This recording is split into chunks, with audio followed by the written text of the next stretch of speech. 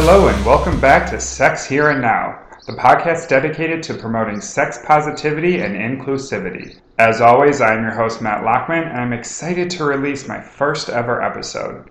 If this is your first time tuning in, make sure you listen to the preview episode to attain a better understanding of what to look forward to with this podcast, and also who I am.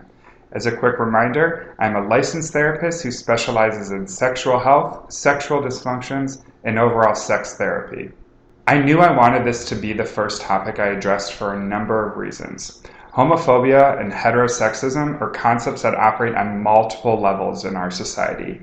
Whether out in the open with people throwing homophobic slurs and sideways glances, or behind the scenes with laws being passed that make sure to denote our status as a minority group, I wanted to make sure I spent a good chunk of time talking about life as a member of the LGBTQIA+ community. Now, whether I mention LGBTQ, LGBTQ+, or LGBTQIA+, I am talking about the same group. Let's just dive right in. As a gay man, I wake up every day and face the headwind that our heteronormative society thrusts at members of my community. No matter how confident I am in my identity as a gay man, which we'll talk about more throughout this episode, the thought that I could get harassed for holding my boyfriend's hand is actually a real possibility that I have to factor in when I think of grabbing it. Now, I'm going to be sharing some personal stories through this and every episode to help personalize these issues for you. The identity of LGBTQ+ members is such a unique one that I plan on covering it more intensely in a later episode. But scaling it back some and removing the notion of violence, I am constantly reminded that being a homosexual means I am lesser than my heterosexual counterparts. Our world is created for heterosexual individuals. We look at being gay as a second-class status, plain and simple. This is harmful for a number of reasons, but one that stands out to me is that when gay men and women receive opportunities, they can start to believe the notion and think, oh, I am lucky to be given this opportunity. This is one of the many reasons why the passing of gay marriage was so unbelievable for members of my community.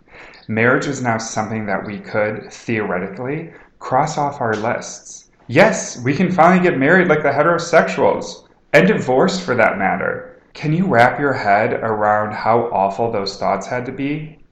Now, I'm just speaking from personal experience, but it took me a long time to get comfortable in my own skin as a gay man and feel comfortable enough speaking out on behalf of my community. Longer than it should have, but I got there. Another reason why I wanted to make this topic my first episode is to talk about the inaccuracy of the word homophobia in today's society and introduce the term heterosexism to people who may not have heard of it before. So let's start with the word that we know, homophobia. People have started using this as a blanket term for anything bad that happens to a member of the LGBTQ+ community. And although it may be accurate at times, more often than not it's misrepresented. The misconception occurs because people forget what the word phobia means. A phobia is defined as an extreme or irrational fear of something. In the case of homophobia, it is defined as a fear or aversion of the homosexual lifestyle or culture. Now, what I find to be the most troubling about this misrepresentation of the term homophobia is that a majority of people do not have a fear of gay people. They just don't like us because our society values and promotes the heteronormative lifestyle is the only one that matters. Using the term homophobia implies that anti-gay prejudice is an individual, clinical entity rather than a social phenomenon rooted in cultural beliefs and relationships amongst groups. When you think about it, a phobia is usually experienced as dysfunctional and unpleasant. You have a fear of heights. This is dysfunctional and unpleasant because it causes unnecessary stress in your life. Anti-gay prejudice, however, is often highly functional for the individuals who manifest it, not dysfunctional. This gets us into heterosexism. For those of you who don't know this term, I want you to grab a pen and paper or your phone and jot down what I'm saying. The term heterosexism is analogous to sexism and racism, describing an ideological system that denies, denigrates, and stigmatizes any non-heterosexual form of behavior, identity, relationship, or community. What is important to note is that it operates through a dual process of invisibility and attack. Homosexuality usually remains culturally invisible, meaning it stays behind the scenes until either people engage in homosexual behavior or are identified as homosexual. Then they are subject to attack by our society. Now, I wanted to spend a good chunk of this podcast talking about how heterosexism manifests as straight privilege. Now, I may lose some people here who have not been able to come to terms with their straight privilege, but I encourage you to keep listening because I'm going to help you out. This is not about shame. It has never been about shame. If you are feeling shame, then let's talk about it.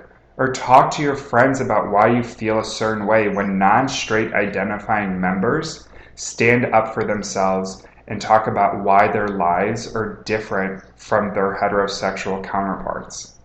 Again, this is not about attacking all the hard work you, the heterosexual listener, has done in your life. Not one bit.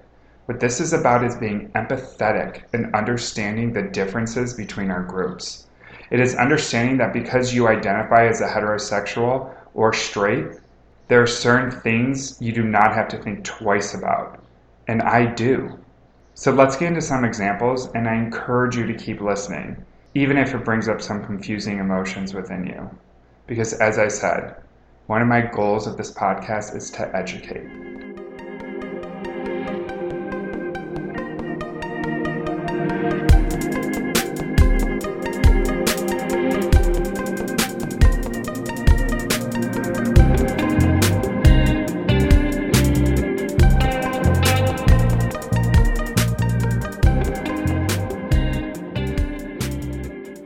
Starting off, I already mentioned one of them, so I don't want to belabor the point, but I did want to mention it again. It is a given for most heterosexual identifying couples to express affection in social settings and not expect hostile or violent reactions from others.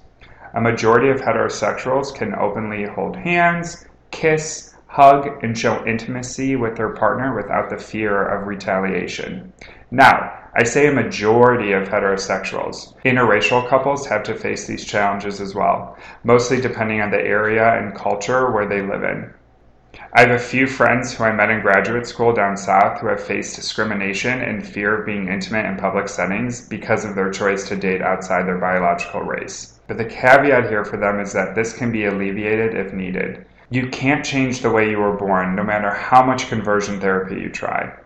By the way, can we just end conversion therapy? How the hell is this still a thing? You can bet I will have an episode dedicated to that bullshit. Another one that is so apparent in our society and media today, but that heterosexuals tend to not think about, is that they get to learn about romance and relationships from fictional movies and television shows. I talk about this a lot with my LGBTQ plus clients. I ask them, who did you watch on television growing up that helped explain what it looked like to be in a homosexual relationship or lifestyle? Or how did you learn about having sex? Did your sex ed class focus on homosexual sex at all? Typically the response is around the lines of, I saw nobody who I could relate to, and homosexuality and sex ed, please. I am 31 and fall in the generational range of a millennial, so I've had a few characters I can look to in film and TV, but it's always been the same. I point to the show Will and Grace, and specifically the characters of Will and Jack. Now let me make a public statement saying that Will and Grace is a seminal show in our culture, and I love it with every fiber of my being. Karen is everything. With that being said, as a young gay man growing up, all I saw were Will and Jack on mainstream television. Groundbreaking? Yes. I got to see what gay men in their 20s and 30s were like.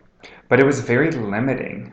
I saw that I either had to be like Jack, a confident, hypersexual man who was flamboyant and loud, or I could be like Will, a rigid, more masculine and monogamous-facing individual. Essentially, these were my role models. But what if I wasn't like either of them? What if I could not identify with them? It is not like I could flip the channel and look at another set of homosexual men to compare myself to. Heterosexual people have this luxury and they don't even know it. Thankfully, as I grew older, the acceptance of gay men and women and other members of my community increased. Shows like The L Word, Queer as Folk, Looking, The New Normal, and even Glee, to name a few, were created and offered different depictions of gay men and women. And finally, when I turned 30, we saw Love, Simon, the first teen rom-com dedicated to a homosexual relationship. I am so happy for the generation younger than me that they have at least this as something for them to relate to. I had John Tucker Must Die and She's the Man, which again were amazing movies, and I will fight you to the end of time on behalf of their greatness, but it was limiting. One of the last notions of straight privilege that I wanted to mention involves inclusivity. Now, I want you to picture waking up and walking into a classroom or your work, or you're meeting your significant other's friends group for the first time. You're all excited about this new opportunity, probably a little bit nervous too. Hey, it's a new experience for you and you want to make a good impression. Now imagine while you are entering that setting, whichever one you were picturing, you realize that you are the only member that is like you, a member of the LGBTQ community. Who can you relate to? Who do you talk to about your problems? Who can you joke with about things you are experiencing? This is what it is like for members of the LGBTQ community. A common sentiment of minority groups is that they feel like they have a ton of pressure because they're the spokesperson for their group, and they have to be careful with what they say so that they don't ruin the name of all members of their community.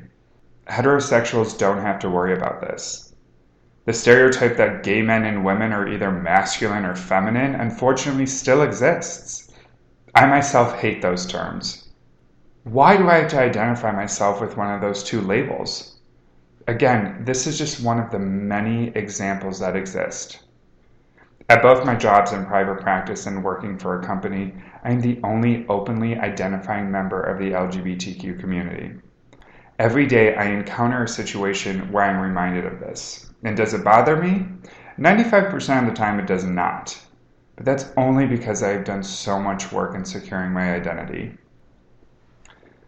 Wrapping up, these are just a few of the privileges that heterosexuals get to enjoy.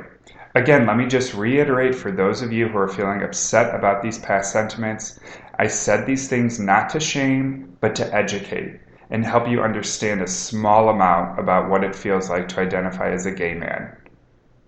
So I wanted to touch on something that happened at the end of Pride Month. Most of you know this, but Lil Nas X, a rapper who had and maybe still does the #1 hit on the Billboard charts, Old Town Road, came out as gay. There was an immediate outpouring of support from the world, and as a new member, I want to welcome him and let him know I will look for him on the new members email that we get every week as members of the LGBTQ community. Now, while yes, there was backlash from some people who were stuck in their heterosexism and homophobia, that is not something I want to give energy to. What I want to talk about is related to the feelings people felt about his song once he came out. Did his coming out discredit his work for any of you? Were you upset that you liked a song by a gay identifying rapper? Are you going to stop listening to it now because he identifies as a homosexual? If any of your answers to these questions are yes, then take a step back and think about why something so minor and trivial as someone's sexual identity matters so much. Then call me up and we can talk about it. My number is... Wait, never mind. Just message me. As I end my inaugural episode, let me just close by thanking those individuals who have helped me throughout my journey. I, unlike a lot of my peers, have had a relatively smooth coming out process. My family was accepting. I never lost a friend because I told them I like penis more than vagina. My love for Christina Aguilera never dissuaded someone against me.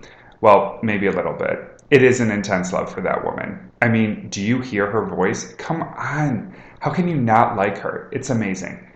But anyways, back to my point. I successfully navigated my gay identity.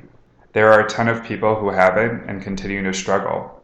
Do you remember the phrase, "it gets better"? This was created because a lot of members of my community were having awful experiences related to their sexual identity, and some were even committing suicide. Now, I don't want to get into the statistics because they honestly aren't necessary at this time, but for most people, it gets better is due to the help of members of their immediate community, and also outside of it. People tend to create their own family and find their own success, but it's a tough process. My challenge to you, listeners, is when somebody opens up and shares their experience of being gay, lesbian, transgender, bisexual, pansexual, asexual, gender nonconforming, and so forth, show them gratitude. Because with all the bullshit we have to deal with in this world, why not? Alright, that does it for the first episode. As always, you can follow me on Instagram for more news and updates about the podcast at sex_here-and-now-pod. Look at my website, sexherenow.com, for more information as well. And you can like and follow my page on Facebook entitled Sex Here and Now. Thank you for listening, and as always, stay sex positive.